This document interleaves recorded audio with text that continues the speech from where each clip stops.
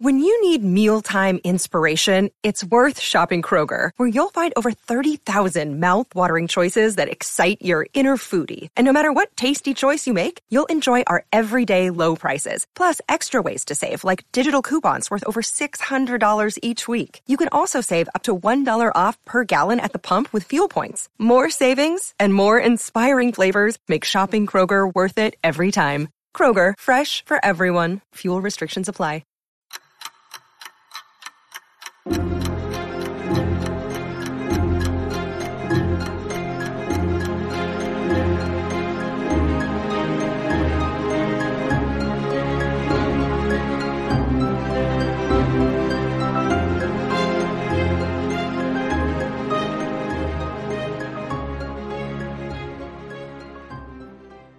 Well, welcome back to another episode of Parker's Pensies. This is a podcast where we explore thoughts in philosophy, theology, nature, and life. I love thinking about cool stuff, so come think with me. A big shout out to my supporters on Patreon and the Anchor app. And there's a couple other different supporters who have bought coffee mugs and stuff like that. You can find all that in the description. If you like this podcast, go ahead and support it. Yeah, that would be awesome. I could pay for some food and stuff. It would be fantastic. But today we have another podcast in the life category. And so I have a special guest with me, Jared Kassebaum, and we're going to be talking about stand-up comedy. So Jared's a stand-up comic, and which means all the pressure is on him to make everyone laugh, which I would never do to myself, but for some reason he's chosen. So without further ado, hey man, thanks so much for coming on the podcast. No, I'm psyched to be here. It's super fun. What pressure you built me up to? Well, dude, so this is something I wanted to ask you, but let's just jump in. Like, you are a stand-up comic, and so that's what you've chosen. That's what you want to do. That's your profession, your main profession, at least, that you aspire to, right? You want to do that full time. You're not doing that full time yet, are you? Well, before the pandemic hit, I was pretty close to it being full time. I had a part-time job that provided that last little bit. But I was traveling a lot and taking a lot of time off and hitting the road a lot. So there were weeks where it felt full time, and then there were a lot of weeks where it didn't. But then in the pandemic, it's just been so stale that at this point, just doing whatever I can. Yeah, it's crazy. Yeah, just for everyone's business, but stand-up comics, like, I could definitely see that. So what I mean is, like, you go to a party or something, and you're not doing a ton of that right now because of the pandemic, but you go somewhere, like, oh, what do you do, Jared? And you're like, oh, I'm a stand-up comic. Like, well, make me laugh, funny guy. Yeah, every time. Yeah, absolutely every time. And it can be exhausting for sure, because sometimes you're in the mood. I think if I'm like at a party or like something where my extroversion can really come out, I'll eat that up and I'll go for it. But there are definitely times where that can be really annoying, where it's like, oh, I didn't expect that here, like at church or something, where it's like, oh, you're a comedian, make me laugh. And I'm like, that's not why I'm here. We're not doing that right now. Yeah, totally. Well, so I always wondered about if comedians have like different jokes for different situations. So like if someone says, make me laugh, do you have one when you are feeling it that you're like, all right, this kills with new audience? Like, do you have one in mind that you go with? Yeah, I mean, if people want to hear like a stage joke, like a joke I would actually do on stage, I definitely have a few one-liners that fit that scenario that I can whip out that are definitely fun to do on stage. If I'm doing, I don't know, hopefully over the course of a party, I'd be funny at some point naturally. But yeah. I don't know. Well, and I always wondered if there's like a snarky one where when you weren't feeling it and you're like, all right, well, for instance, like if we're on stage, I would say how big your nose is or something like that, and like just to get them to go away. Well, I think sometimes it's fun. It is kind of fun to be a little snarky and throw it back and just kind of mock them a little bit. Yeah. Be like, "Oh, make me laugh!" Like that's just not. It's not a good thing. I don't walk up to an accountant and be like, "Crunch some numbers for me." You know, you don't do that. Man. So I think it's easy to just throw that back in their face. It's like we're all just having a good time at this party or whatever we're at. That's such a good point, though, too. Like you actually don't crunch some numbers for me, bro. Like, let's go. When I'm done here, let's see your stuff. Yeah, that's hilarious. No, for sure. Well, so, man, how'd you get into comedy? Like, how'd you even get on this track where you wanted to be a stand-up comic? I mean, it's been a long road, obviously, right? So I'm in my mid-20s, and I didn't really discover that as a passion by any means until I was in college. Mm-hmm. I went to Purdue in Indiana originally as a physics major. And so that was actually going to be my career for a while. Like my whole high school, I thought I was going to like pursue a PhD in physics. my dad has a PhD in chemistry, and I just like never considered anything other than the sciences. Yeah. Until college, and a few things happened. The first one being I was surrounded by a lot of people smarter than me for honestly, especially in the realm of physics. In high school, it was like me and a couple friends. We were like the physics guys. Yeah. And then you finally get to a big school and you're like, oh, there's like hundreds of people better than me. Yeah. And that was actually kind of freeing. And then the second thing too was I actually had a really close friend pass my freshman year of college. And then that was the first kind of emotional thing that made me, for the first time ever, start to look elsewhere. And I was like, okay, what am I actually passionate about? And I realized like, man, like Colbert's my idol. And, you know, all I wanted to do was tell jokes and actually have like an emotional impact on people. And I felt like I looked around at all my physics professors and I was just like, man, I don't want that life. And so I just started looking around and started signing up for a couple of open mics kind of on a whim this summer between my freshman and sophomore years of school, and started doing open mics and ate some trash at first, and then went up from there and just kept going. And then, yeah, it's been a fun road. Dude, that sounds so terrifying to me. So like, some people think I'm decently funny at a party or whatever. And so I like that. And if I were to go up on an open mic, that would all be taken from me. I wouldn't be the funny guy anymore because it'd be just destroyed. What made you what gave you the confidence or the courage or whatever to get up there and be like, I'm going to try this out? I mean, you've got to have an element of like, you got nothing to lose, right? I think if you go up there with something to prove, especially the first few times, you're going to bomb and it's going to hurt emotionally more than it should. Yeah. And for some people that's enough that they'll never do it again. I think for me, the one laugh I got, I was like, oh, this is what I want to do. So you get hooked on the few laughs you do get. But I think to your point, I mean, that's so true. I heard a Sinbad quote that really has inspired me from the beginning, where Sinbad, the comedian, he said one time, he was like, everybody's funny in their living room. The secret is making the stage your living room. Yeah. And I think that mentality has, been inspiring to me. And I think he's, bar none, the best at that, where he can take any situation and just riff in a way that a friend could to a friend in a living room, but he can just do it so fluidly. So that, yeah, you just got to do it once and see. Anybody that I've ever talked to that's like, oh, I'm kind of interested in that, I've always just been like, do it at least once and then figure out when are you more terrified of the silence or are you more energized by like the one or two laughs you do get? Yeah. And those are the two you got to figure out, and you got to weigh it. You got to say, is it worth powering through many more nights of silence for those few laughs? Yeah. And if the answer is yes, then keep going. Yeah, man, that's good. That's like the half full, half empty kind of perspective shift. And which one are you valuing there? That's good, man.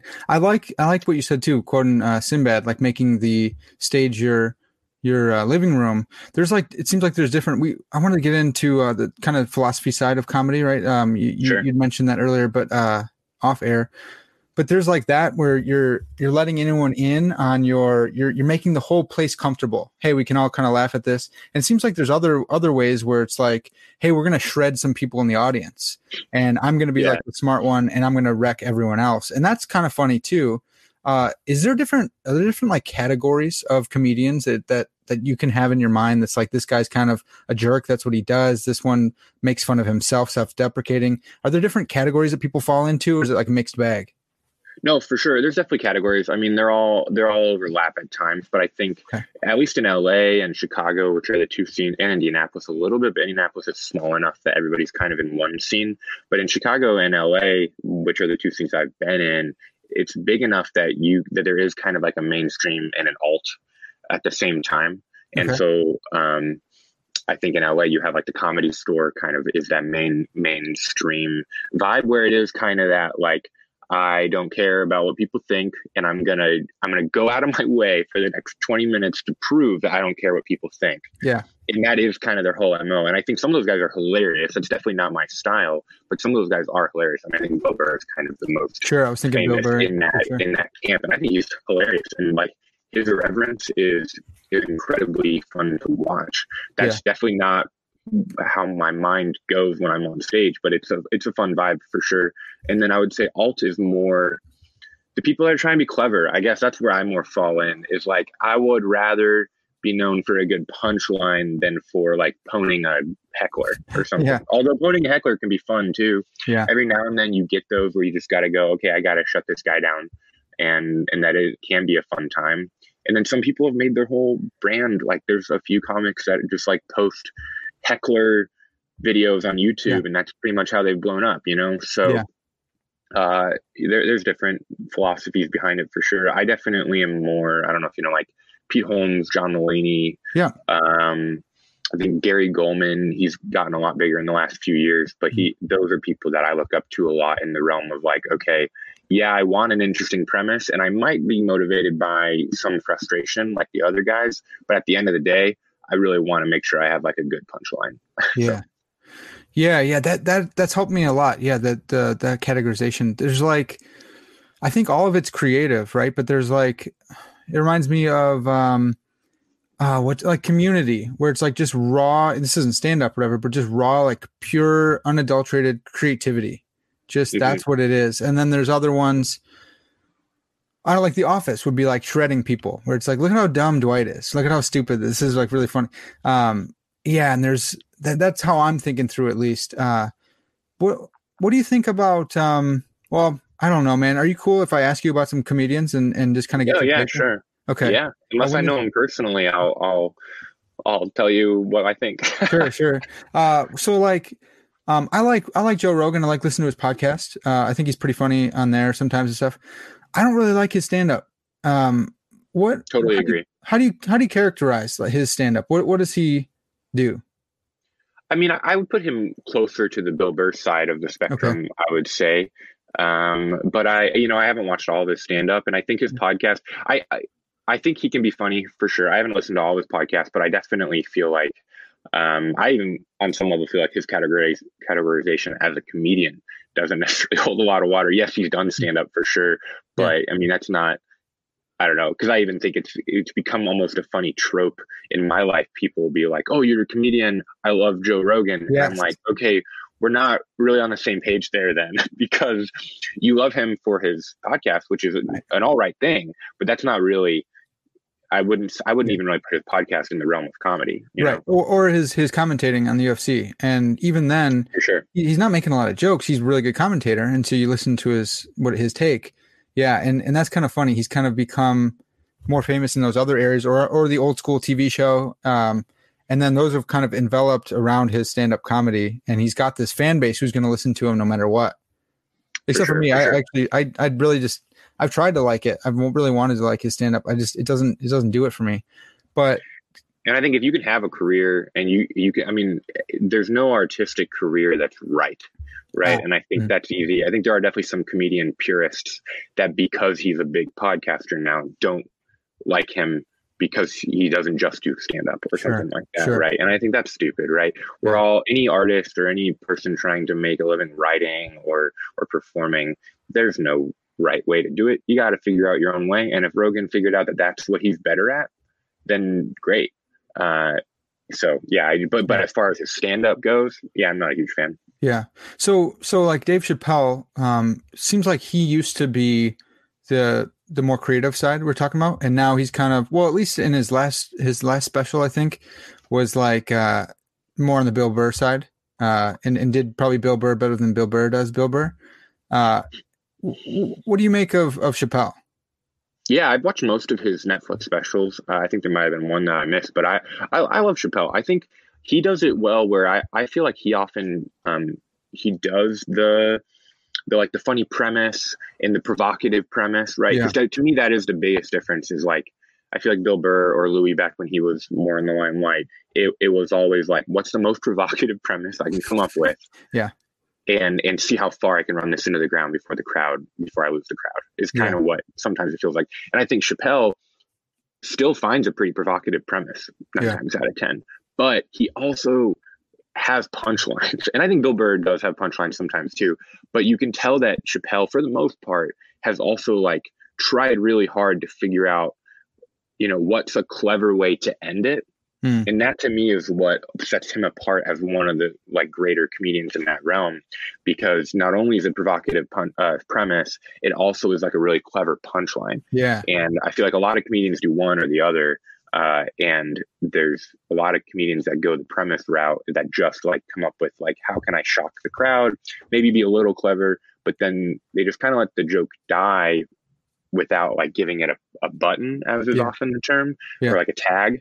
And if you can, to me, a tag, that's good writing. And that's more where I would want to aspire to be like, like that felt like it concluded and it felt like you fulfilled the joke. And I think Chappelle does that really, really well. Yeah. For the most part. Yeah.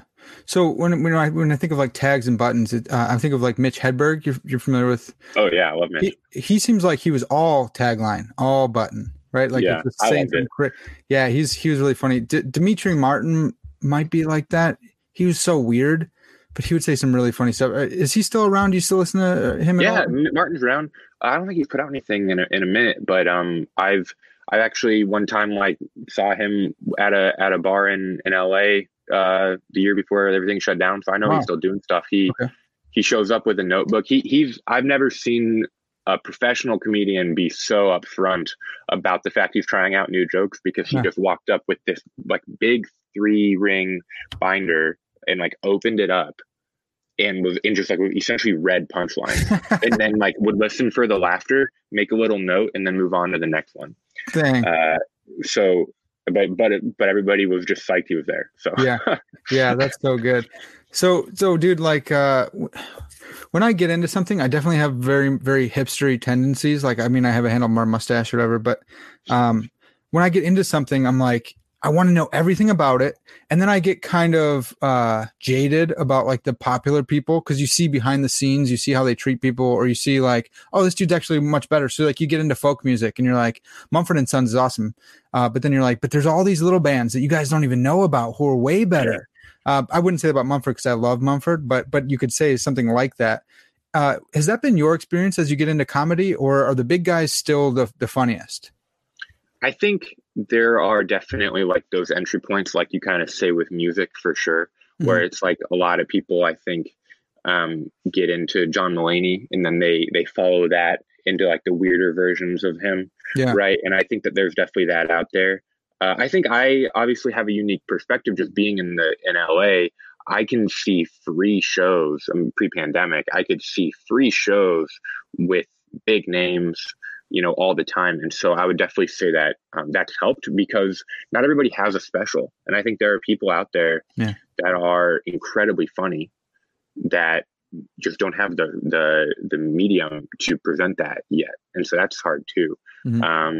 But yeah, there's definitely entry points. And I think that like, there's definitely like, oh, if you like John Mulaney, you should check out Gary Goldman. Like I would definitely say that like, that's kind of the next step in that line. And then there's definitely people weirder than that, but then it gets more and more niche and a smaller and smaller audience. And then living in the age of the internet, that can be beautiful, but also terrifying.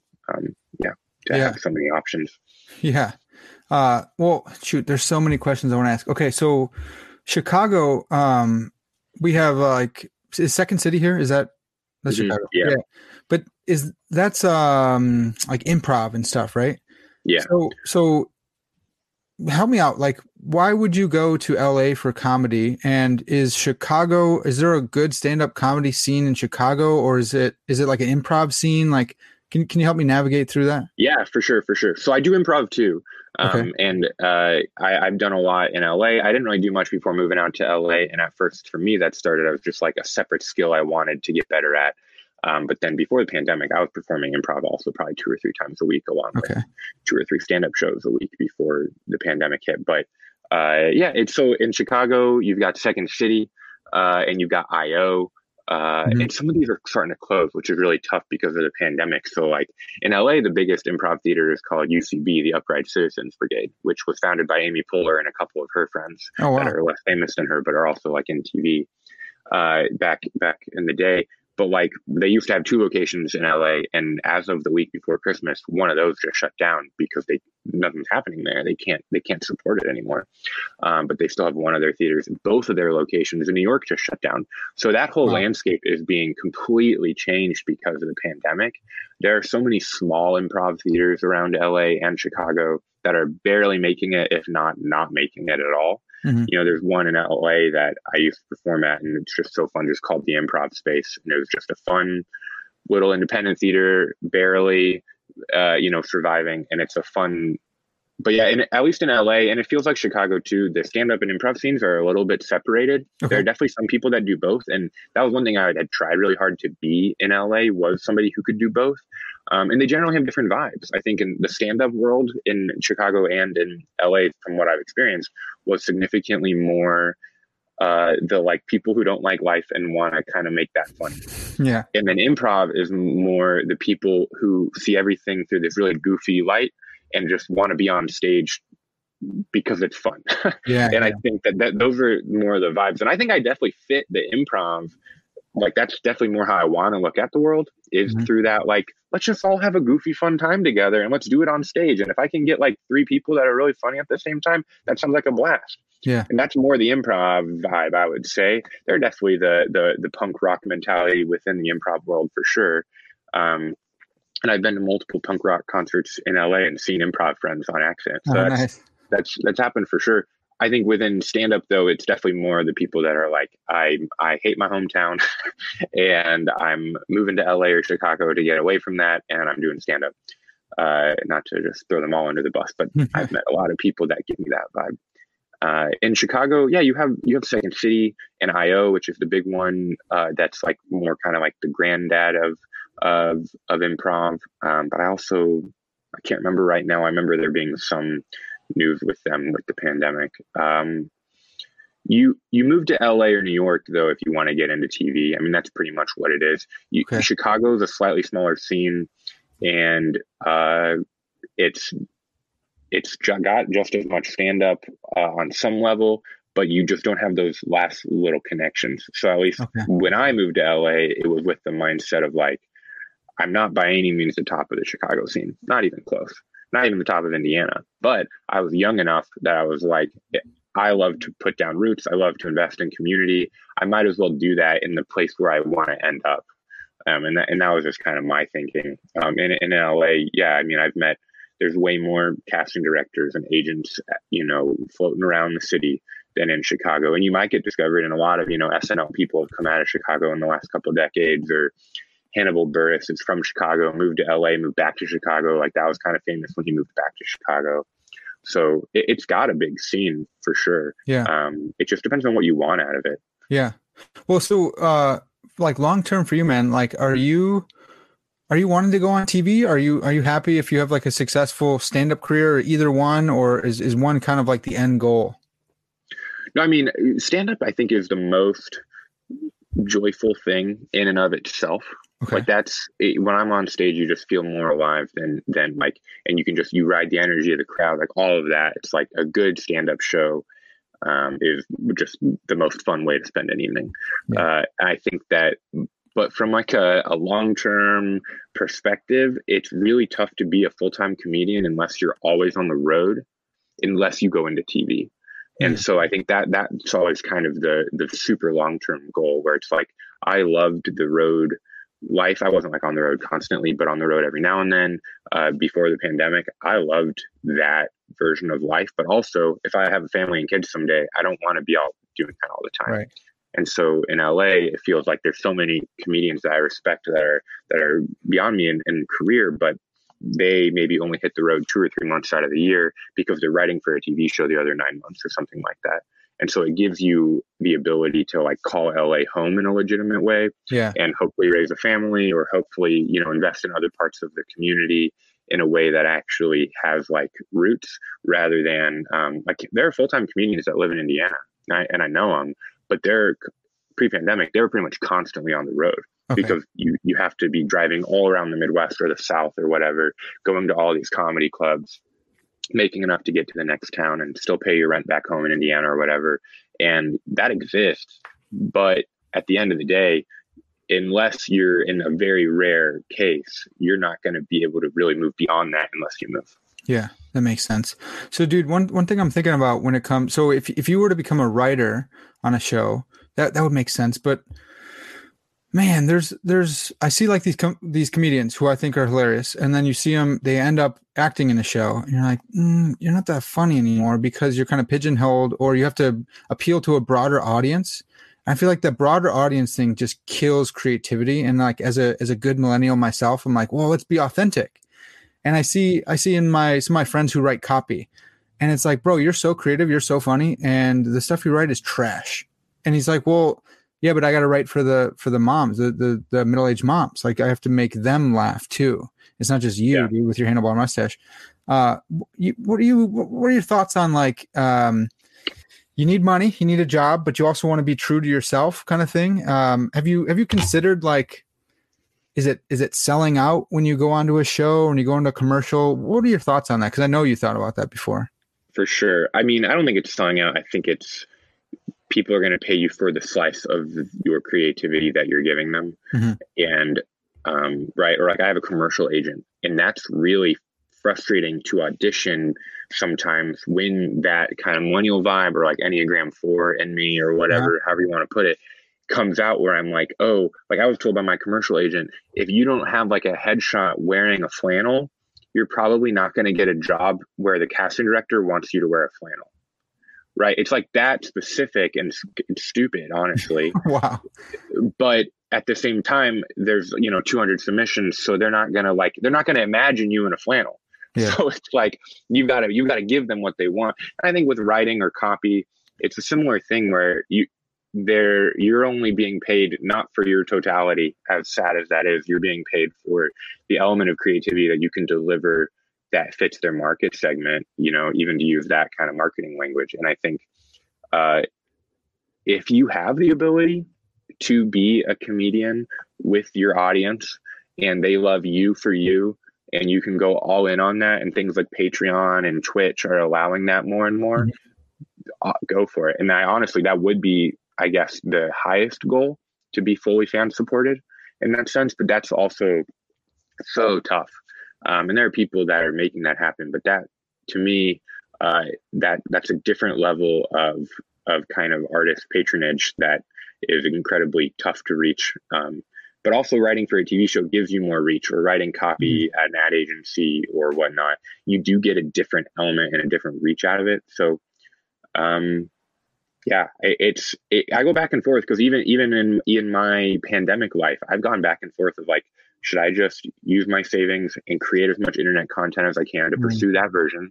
Or do I need to start looking for another job? And I've gone back and forth on that, every other month practically throughout the whole pandemic. Is like, no, I'm just gonna make a lot of content, and then the next month I'm like, crap, I need a job. And then so I go back and forth, and then it's like, what is selling out? I don't know. I think as long as you're still doing your thing, and Gary Goldman talks about this a lot, and I've heard it elsewhere too, but this idea of like, you really just need like, a few thousand fans that really like you. Mm-hmm. And if you can get a few thousand fans that like truly love you, then you can make a living off of that, depending on where you live, I guess. Yeah. And so it's like, pursuing that would kind of be the ideal. But I don't know. Me and Ray and Chewbacca, we just sometimes chill in my room and sulk about the fact that I can't perform anymore. So go back and forth. Yeah, I hear you, man. So do you ever have to reach that broader audience, like during your stand-up, when you go out and you're like, do you ever have this thought, I want to say this joke, I don't think it'll work as well, but I think it's hilarious. A couple of my friends think it's hilarious. This other joke, I don't think is as funny, but I know it'll get a response. And so you say that broader joke. Do you ever do that? Oh, totally. Yeah. I mean, you got to read the room. I think, yeah, like there are some, I'd be considered fairly alt, right? Okay. I do one-liners. I do impressions, but like not real impressions. They're like joke impressions, but they work just enough, right? That type of stuff. And so I'd be considered pretty alt. There are some rooms in LA though that I'm too mainstream, because they're so alt. And those are usually more like theater people or like improv people doing characters. And I've had to like go into those spaces And I'm like, oh, they're not even going to like my weird stuff because they're weirder than my weird stuff. Yeah. Yeah. So then you have to even somehow figure out how to get even more weird. Or when you leave LA, when I've done shows in Texas or New Mexico, or Arizona, or, you know, all around, you realize like, oh, unless you have a very lucky audience and like figure out who the organizer is, and you really know that like you're going to hit your audience. If you're doing like a club in Texas, those are people that my weird stuff, I have to like build to. I can't just like come out the gate with that. Right. And so I have to somehow lay my first 5 minutes down as like, hey, I'm just like you, but also a little weird. But then by 10 minutes in, I'm like, guys, the secret's out. I actually love being really weird. Right. And you have to kind of like it's a journey you get to take with them. But if you come out the gate way too weird, they're not going to like it. Yeah. Even though in some rooms in LA, if you come out the gate too normal, they're not going to like you. Yeah. So you do have to just judge it by audience. And there are definitely times where I've been like, this isn't working. Gotta just scrap the weird stuff and go fall back on some of my like more like stories. Cause I have some, you know, 2 to 4 minute stories that I tell that are funny, that are definitely more like what a mom and dad in the Midwest are going to want versus like, I don't know, my impression of a scared hot dog or whatever, you know? So do you have that on hand? Yeah, that's my favorite joke, honestly. I just say, this is my impression of a really scared hot dog. And I just go, a contest? And so it's just a hot dog scared of a hot dog eating contest. That's the whole joke. And it's one of my favorite jokes, but it doesn't work unless you kind of build to that weirdness. Yeah. But even in some places, that's too weird still, right? Okay. I got really lucky. I did a show right before the pandemic hit in January of last year in Amarillo, Texas. And honestly didn't even know Amarillo existed till I did this show.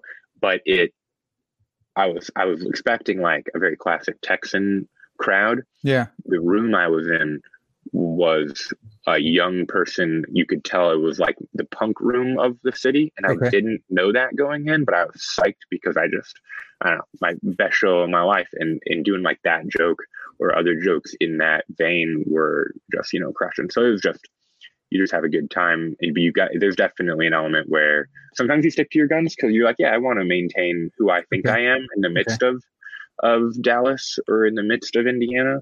But at the same time, if I can, I'd rather get 2 people to like the true me than not be me. But you do kind of have to, there's compromise and you give and take. Yeah, dude, I catch that because of the podcast. I have such weird interests, and I'm like really in on the ones that I like.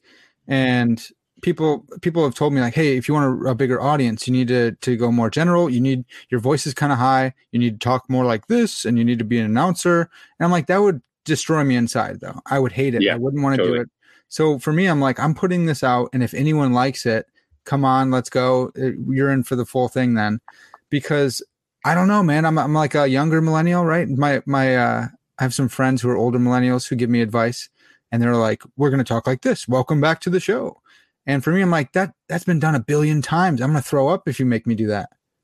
Well, and it's been done 1 billion times. And so to the older generation, usually that provides comfort. Yeah. Because they've heard it 1 billion times. That's what they want. Yeah. Versus you and me, we don't want that. But what you're doing, and what hopefully I'm doing, and a lot of, you know, people our age, we're playing hopefully the long game, right? Where you put this out consistently, and, you know, each episode you get one more person listening. At the end of the day, you're going to love yourself more and have a big audience, even if in the short term you don't have a big audience. Yeah. And I think that's something everybody's got to struggle with. And then, of course, if you're relying on your art or this or whatever to be your financial situation, then you can't do that. Yeah. And then you've got to do the welcome back. It's so good to have you here. Yeah. You know, you've got to do that. But if you're doing it, I mean, there's just, dude, that's, you can pay your bills and then pay your bills and do you. Yeah. Yeah, man, that's another part of it too. There's like the practical side of it where, you got me. I need money. That's something I wanted to follow back up on, in your head. So I'm sure it changes and stuff like that. But, in a room, you said you'd rather have like 2 people laughing at the real you, but also, are you more interested in telling the joke that you thought was creative and good, or getting a laugh? I know can you say whether you're aimed at one or the other? I think there's an in between or a balance where I would say I'm more aimed at getting feedback. Okay. So obviously I want a laugh. And during the pandemic, I've been doing a lot of online shows or Zoom shows, and sometimes that can really suck because sometimes what I feel like is it almost feels more like a writer's room where I'm just like, hey guys, what do you think about this one? And it's not fun because there is no laugh, because you can't really, because the way, right. Zoom or whatever does their sound mixing just kind of sucks. Yeah. And so there's an in between there. I like to tell what I like to tell, but if nobody's laughing, that's not fun to tell. So it's both, okay. But it is nice once you find that one person in the crowd that you can tell loves it. Just start looking at them the whole time, and then the rest of the show's fun no matter what. Like, yeah. I've had shows like that for sure. Where one time I did a show in Paris, Texas, and it felt like that, where I had it was a room of maybe 60, 70 people, and I had 2 people just loving it, and the rest were not getting it. Yeah, and it was a blast because I ended that. Talked to those 2 people who came up to me, sold them both a shirt from my merch. And nice. I was like, this is better than if 70 people, thought I was average, in my opinion. So, and those 2 people will look for you, right? They'll try and find you again. They'll try and get some more laughs out of you. They'll be the ones who seek out my Instagram or in the best of scenarios, seek out my Patreon or something, And so the fact I literally maybe have 4 people that give to my Patreon that I just met through shows. And those are the most impactful, supporters, because I literally don't know them. Maybe I met them once after a show, and they said, not only am I glad I sat there for 20 minutes that night, I want to give you $3 a month or whatever. That's just mind blowing to think that could happen. And you only get that if you're true to yourself. Not to be too, Disney about it, but if you are doing what you want to do, if you're being generic, people can see that. And you might, I don't know. Yeah, it depends. And you can tell when people are starting out if what they think is expected. And you've got every comedian, I don't know if you noticed this, almost every comedian on their first or second album has a bit about how men and women are different, right? I mean, you could go to any comedian and there's at least 5 to 10 minutes of men do this, but women do this, or the very close relative of that, in my opinion, which is I hate dogs or I hate cats, and then 5 minutes on why they hate dogs or cats. And almost every comedian has 5 to 10 minutes on that. Wow. Because you realize oh, that's what is universal.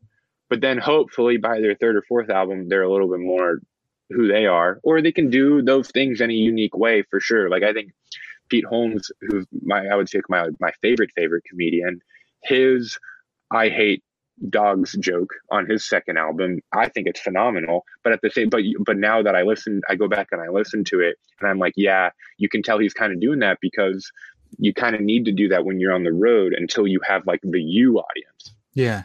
And so many comedians that are even professional that are, a couple levels above me, they're doing clubs where they're not a name. The club just has a reputation enough within the town that people will come see whatever comedian's at the club. Yeah. So the club has to maintain their identity as a good club for whatever medium-sized city they're in. And the comedian doesn't necessarily get to be them. They have to be the club's representative on some level. Yeah. So there's just so many different layers where it's you've got to give them what they want and what you want. And it's I think that's where some of the craft comes in, is to figure out how to make you accessible while still being you. Yeah, man, that makes a lot of sense. Man, I cannot. The thing about comedians, I don't know a ton. I mean, I know you and a couple others, but it's so sad to me to think that you guys would have to give up any part of you. I have to go and do this now. I have to be like this, because it's man, you work so hard and you put yourself out there, and you have to kind of fit a cookie cutter mold for a night or for this time or whatever, or writers. I can only imagine people on shows who are this guy keeps dropping all my best lines. I work so hard for this. And it's not, it's about the money. You want to eat food, but it's this is who I am. I'm the funny guy and my stuff's really good. And these idiots just want a laugh track. It hurts me to think through that, because I'm I can imagine what that would be like. Yeah, no, I mean, Yeah, but if they're going to pay me to write jokes, I'm going to take it. Yeah. That's where I'm at. So, okay. Yeah, I mean, it's better than being a barista or whatever, right? I mean, I like being a barista too at times, but yeah. I mean, so, well, every now and then I catch one of your Facebook updates, and you're like, "Yeah, I met this dude, or I served this dude, or whatever." What are you doing right now? Well, I was working at a coffee shop part-time before the pandemic. That coffee shop furloughed the whole staff. Dang. And then brought only half the staff back. And then I wasn't part of that based on just like who was working the most hours, essentially. And then I went on unemployment for a little bit. Then I've been working at a different coffee shop since September. So but that one's in like a pretty rich neighborhood, which is why I've been like, man, I just served Michael Keaton, and he was chill. Michael Keaton, the week before Christmas, dropped a 20 in the tip jar, and he just leaned over the counter and he was like, "Merry Christmas, guys!" And it was crazy. It was so fun, you know, and especially with masks on, when I can see a famous person, I'm definitely like, whoa. I'm like almost proud of myself too, because I'm like, I knew that was Michael Keaton from his eyes. Yeah. You know? Yeah. He'd be a famous one with those famous eyes from Batman and stuff, but yeah. Yeah, no, he's got some good eyes. But yeah, I mean, there are times but also, you know, as with any hopefully fine dining experience, we're not really allowed to, you know, acknowledge their fame. Yeah. You got to slip him your plaid headshot into his pocket or into it.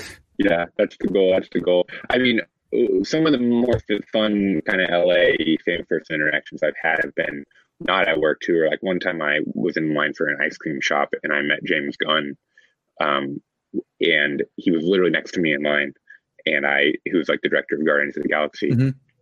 And most people don't know what he looks like, which is nice for him, but I did, and I was just psyched that he was there, and we talked for a little bit, and that was like one of the most fun interactions I've had with a celebrity, just because he was super chill, and nobody else could even tell he was famous except for me, which was kind of fun to feel like I was like, hey, I know who you are. And then I made a video about it. I don't know if you saw, I made a video about that back in July, and he shared it on his Instagram story, on his story on Instagram. And that was just the coolest thing for him to kind of like acknowledge, like, hey, I remember that too. But that's awesome. I remember that video. I didn't know he shared. That's great. Yeah. Well, dude, I wanted to get into like the struggles of clean comedy. Would you consider yourself a clean comedian?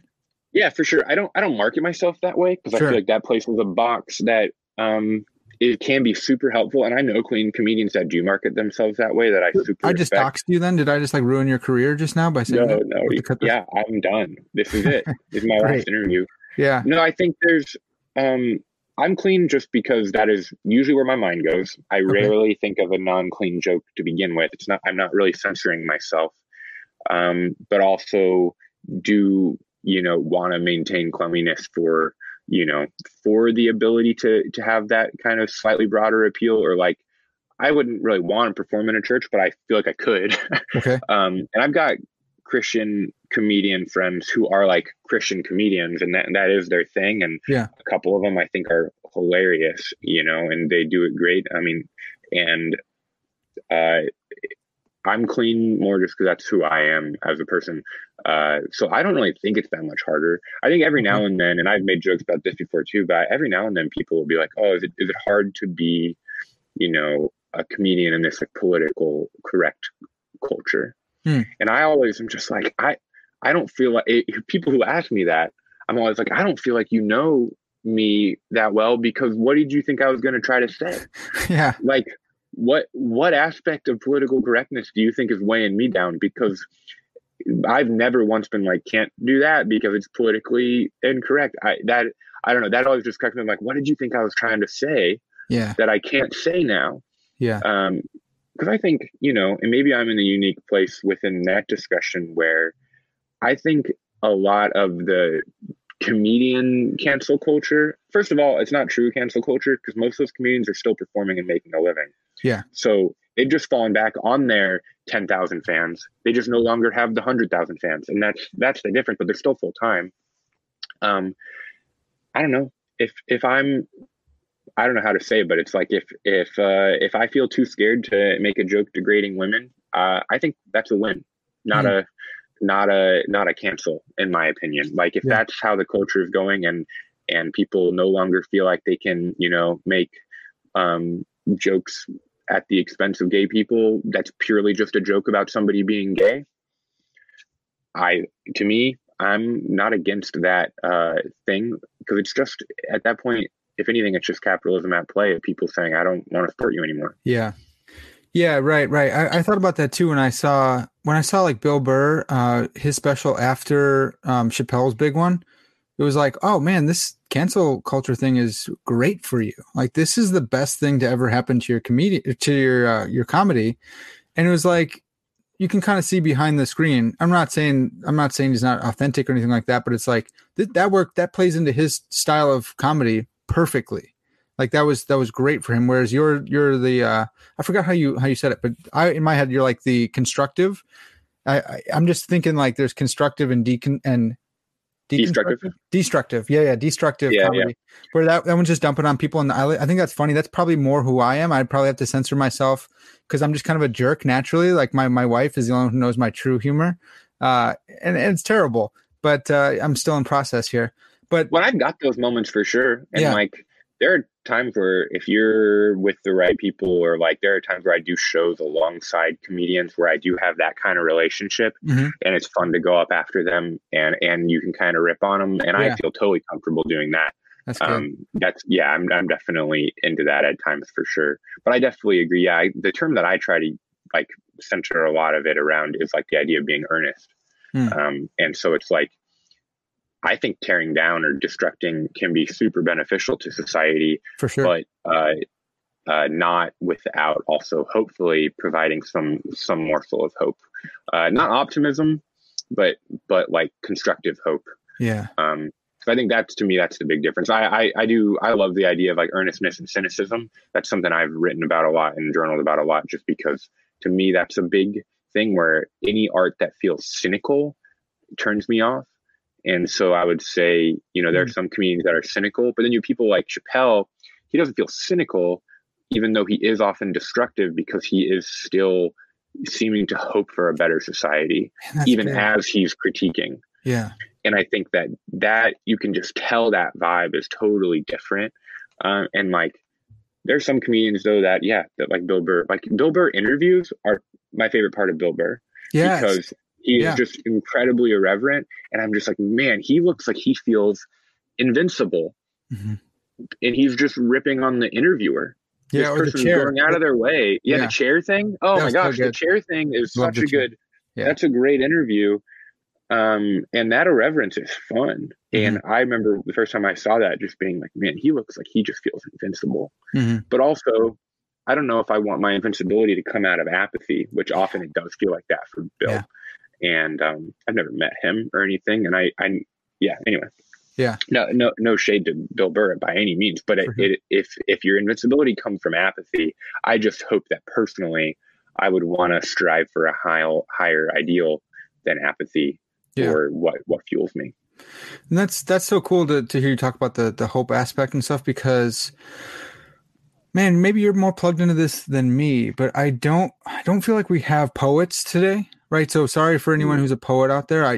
Let me know, send me your stuff, come on my podcast. That'd be great. But the comedians have taken over a larger role than they used to have. I would say they're the poets. They comment on religion and people listen to them. Yeah. Yeah. Oh, totally.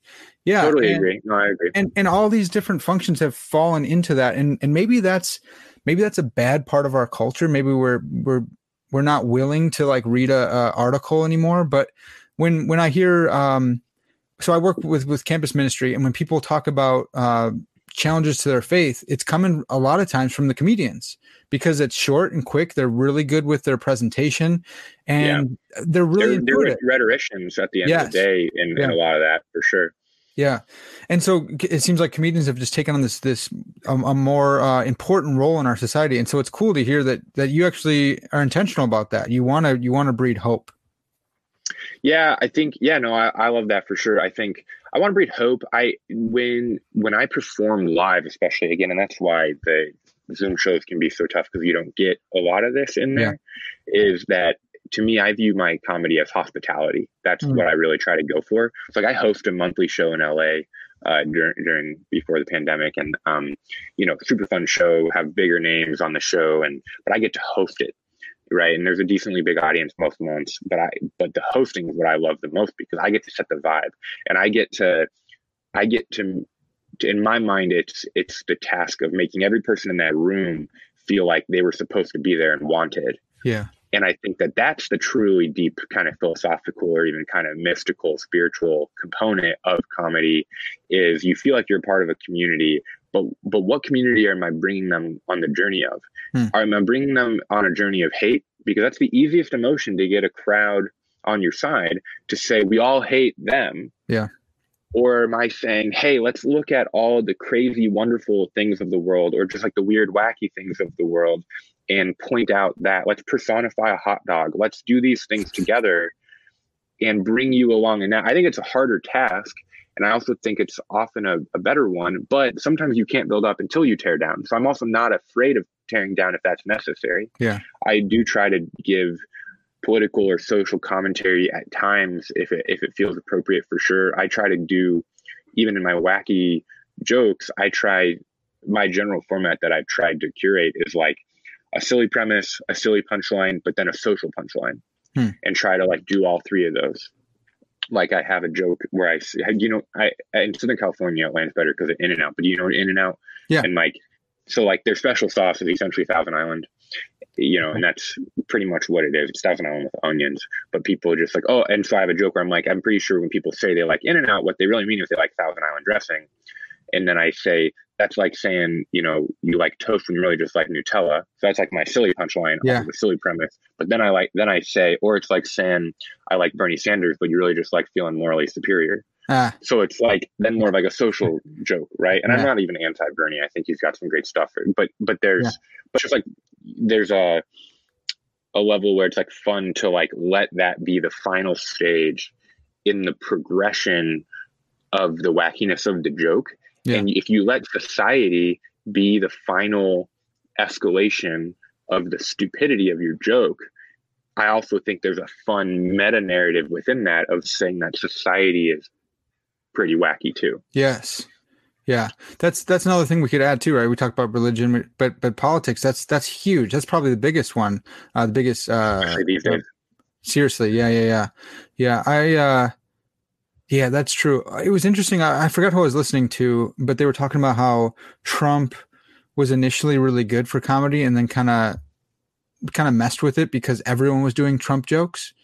And it was like, yeah, it's kind of easy. We all kind of expect that. And then like, what do we do? What do we come up with now? Because the president's usually gold. Like that's usually who you go after, the sitting president. I don't know if they did that. Trump jokes for the most part feel pretty hacky unless you've got a really unique premise on it, right? Okay. So like it felt like everybody was doing Trump jokes, and then there was a lull for a while because everybody was doing Trump jokes, and then every now and then you have like a really, really what feels like a sophisticated Trump joke, like the John Mulaney horse in the hospital bit.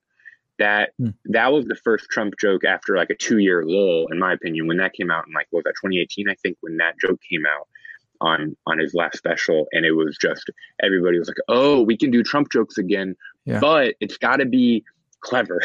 It can't just be Trump said something stupid, because that's just the news. Yeah, right. And so how are you going to make it clever? That's where the joke is. And that's where a lot of political comedy can feel lazy. And I think, to me, that's where I love Colbert over Fallon. Or two is like Colbert goes out of his way to be political, but to be clever about it. And I feel like Fallon avoids both for the most part. Yeah. Right. Or now I feel like the image that just is so crazy is like when Trump was on Fallon during the election cycle in 2016, there's just a great, stupid, funny photo now of Fallon literally petting Trump's hair. Yeah. And especially given the last couple of weeks, I don't know, it's just crazy to be like, man, that used to be our society. Yeah, right. And now we're here.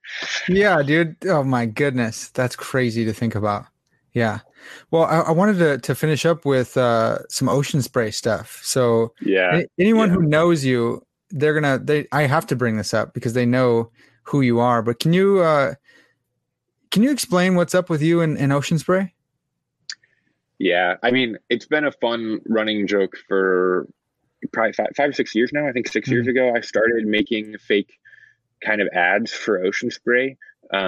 It started because I do truly love their juice. I literally got a couple boxes of their juice right now in my room, and I do drink it most days, and I have drank it most days since I was in 5th grade. That Wow. is all true. Mm-hmm. The social media presence that I give definitely exaggerates it into somewhat of an idol worship of the juice, to me in a funny comedic way. I do some stand up that is cranberry juice centric. If I do a long set, I like to end my set with a little poem / song that I wrote, talk about poetry not existing anymore. Yeah. Cranberry poetry. And a song called Why Cranberry Juice Inspires Me. And it's just stupid and mentions UTIs a lot. But then a couple years ago, I started trying to in my fake materials for them, essentially ask them to make me their commercial spokesperson. Yeah. And Progressive has flow. I want to be that for Ocean Spray. I've been saying that for years.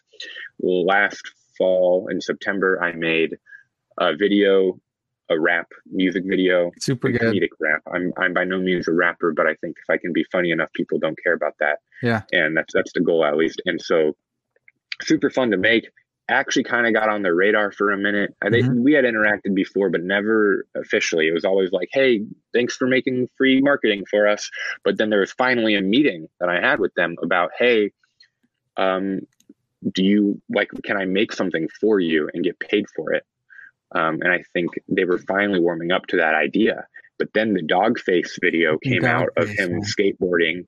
Literally, I'm working on making a video of me explaining what happened, as well as, and you'd be the first person I've told other than my friends that I'm also working on a follow-up rap, but it's going to be more like a breakup song. It's still a joke, but more in that vibe. Yeah. And so trying to just ride this out. I keep asking myself, am I burning bridges? And then I'm like, I don't think I have any bridges to burn. If anything, I'm just announcing to the world that there's no more bridges. Yeah. And so, but the Ocean Spray dog face stuff started happening with the Fleetwood Mac song and all that. And the week that I had the marketing meeting with them to talk about making content for their channels. Man. Because to me, I don't want to be an influencer. I mean, to me, there's a big difference there. I don't really want to be an influencer, which to me means Ocean Spray putting content on my channels. Right. I want to be a creative producer putting my content on their channels. Yeah. Right. To me, that's a difference there, because I don't think I have enough followers to be an influencer, but I do think I have creativity that I can sell. Yeah. And that's how I've been trying to approach it. And so, it gets messy because the night of the marketing meeting was when they gave him a truck and they put it everywhere on social media. And then that night I was inundated with texts, just 40 to 50 people probably were like, did you see they gave him a truck? Yeah. And I responded to everybody and I said, yes, I saw that they gave him a truck. I'm a little bummed for sure. But, then I went onto Instagram and just on an Instagram story, to preempt all the texts and messages I was getting, I said, hey guys, yeah, I saw they gave him a truck. And yeah, it's a bit of a bummer that they've never given me a truck, but I am happy for them. And I went out of my way to really try to tell my followers that I was happy for them, because he's clearly moving a lot of product for them. There were pictures from around the country of Ocean Spray shelves in grocery stores empty because people were trying to recreate the video. Yeah. And so I'm like, yeah, I am happy for them. And that's why they gave him a truck. There's no argument there. But I put on my video just I drive a 2007 Pontiac Vibe with 200,000 miles. Could I use a new car? Absolutely. Right. So I was just making kind of self-deprecating jokes, in my opinion. Right. They didn't like that. And I now look back and feel like they probably were just looking for an excuse to end the conversations with me because Dogface took off with them. But at least what they told me was that my Instagram stories, which I didn't even know they were watching, were too negative and they didn't want to work with me anymore. And I was just really surprised, because I'm like, I go out of my way to not be negative, as we literally just discussed the last 30 minutes. It's like, I try to be the comedian who actually gives hope. And yet they saw me as this negative voice. And again, I think that was an excuse. I think it's how I've processed it since then. That day was rough because I was like, man, I felt this close. I was like, man, this would be such a fun conclusion to this weird, wacky journey I've been on. Mm-hmm. And then feeling like, oh, had I done something to screw that up was really tough on me for a minute. And then finally just kind of had to process it, go on a long bike ride and say, you know what? They misunderstood me. They were probably looking for a reason to cut me. Yeah. No reason to be legitimately hurt. But at the same time, now there is a new freedom to that, where now I'm going to make a breakup song because I no longer feel like there's a chance for me to get paid by them. So I'm just going to kind of say screw it and make a stupid song. And if they get upset about it and I'm too negative, what's the worst that could happen? Right. Man, it's so weird what people like. Like, I mean, you put out creative content. I forgot about Ocean Spray until we became Facebook friends all those years back. And now it's like, I don't think of any other cranberry juice because of you. But I didn't even think about it. Thank you. No, I appreciate that. Yeah, man. You make like your Instagram, you have like really professional looking shots of like Ocean Spray, like on the beach or wherever you're hiking or whatever. And it's hilarious. And it is actually like kind of advertisement, which is weird because I'm like, oh, do I want Ocean Spray now? Dang it. I just want to have the funny stuff. I don't want him to actually be in my mind. But then some dude like Dogface, and for those who don't know, you got to know, everyone knows this. He made a TikTok video where he's skateboarding and he kind of like looks up. He's like all sleepy looking and he like looks up at the camera and then he keeps skateboarding. And everyone was just indoors, stuck in the pandemic or whatever. And for some reason it just caught on. And it's like, I don't get that. Like crazy. Yeah. That I remember when the day it came out, I had a lot of people send it to me on TikTok and I was like, no way. Crazy. And then for 2 more weeks it kept blowing up and getting put onto different platforms, and now it's blowing up on Instagram, and now it's blowing up on Facebook, and it just kept expanding. And I was like, man, he does have a vibe. I mean, he's a fun guy. You can just tell he's living life and cashing happy checks, and that's super fun. Right. And that is fun to just watch that. But it's also like, man, he wasn't trying. The main punchline to me that I've thought of when trying to figure out how to do this is like, man, he beat me at a game that literally only I was playing. Like he wasn't even trying to play the game, and he beat me. Dude. Right. It's crazy. So for me, I have my own frustration is my frog video, which has like 37 million. Video. And it's like, dude, I wasn't trying. I don't even know why I put it up. I just was like, I have these frogs. It's a hobby or whatever. Make a quick little video of them. I got bad comments. People were like, I'm going to put you in there. I'm going to kill you, blah, blah. So I turned off the things, went to Puerto Rico for a year, came back, million views. Now it's got 37 million views. And I'm trying to capitalize. Man. It's nuts. And I get paid from that from like a third party source, not nearly as much as if I just went with YouTube. But I'm like, now I'm working so hard. I read people send me their books. I read the whole book and then I have them on to the podcast and we talk. It's like hours and hours of work, 100 views. And it's like, great. This is cool. The internet's so weird. I don't know. People don't like it when you care, but they also do. And it's a weird tug and pull there, or a tug and push, because it's just like, you have to care. Mm-hmm. We get penalized for caring if it's obvious we care. Yeah. And that's why I'm trying to build a brand about caring, not in like a real kid way of like, oh, we care for each other, but just like being earnest. Like if you have something you like or desire, I think it's beautiful to go after it. I think, I'm the type of friend, hopefully, that if a friend tells me they want to do something, I'm going to take that to mean that we're going to work together for you to do that thing. Like that's the type of person I want to be. So I'm going to try to help other people be that. And then yet there is always this like weird punk rock aspect, and I love punk rock, so I'm not even anti this, and I get why it's appealing, but it's also like, for us to talk about it feels a little like we're trying too hard, and it's like, where did that come from? Because everybody wants things, and that annoys me. I mean, I think that aspect of LA and the stand-up scene in LA is really big, and that's something that one of the reasons why I really love the improv scene is because they don't have that. But even within stand-up, if you tell people, hey, I want to be a talk show host, right, that's my end goal, biggest dream ever, is replace Colbert when he retires. That's the most exact goal I can give myself, for sure. And for me to tell other stand-ups that, they often, you can tell they are like, oh, well, one day you'll learn that's stupid. And they view me as naive for having a goal. And I hate that. And I never want to be that type of person to someone else. I do want to be realistic, and glad when people give me realistic feedback and constructive feedback, but to completely tell me, well, one day you won't be so naive. I never want to be that. Yeah. You know? Yeah. Yeah. I appreciate that, man. That's good. There's some of that in every community, or at least everyone I'm in, where, it's like, dude, I want to have a goal. I want to work towards something. I'm not saying it's all or nothing. I'm not going to, destroy my life over this, but I'm going to go towards a goal, or I don't feel like I'm making any progress anyways. Dude, so I wanted to finish up with hearing from you where we can find you, but I just wanted to tell you my favorite thing I think you've ever put out, and I hope this is encouraging and not like, dang, I worked so hard on other stuff. There's this there was this Instagram video you put out when TikTok first came out, and you're at like a art institute, or you're in somewhere with a bunch of paintings, and you're like you're like pretending to be a kid, and you're like, Mom, I don't get art. Like, why do I have to be here? What is art anyways? Like, why can't I just go back on TikTok? And just whatever, the way you said it, I watched it like 400 times.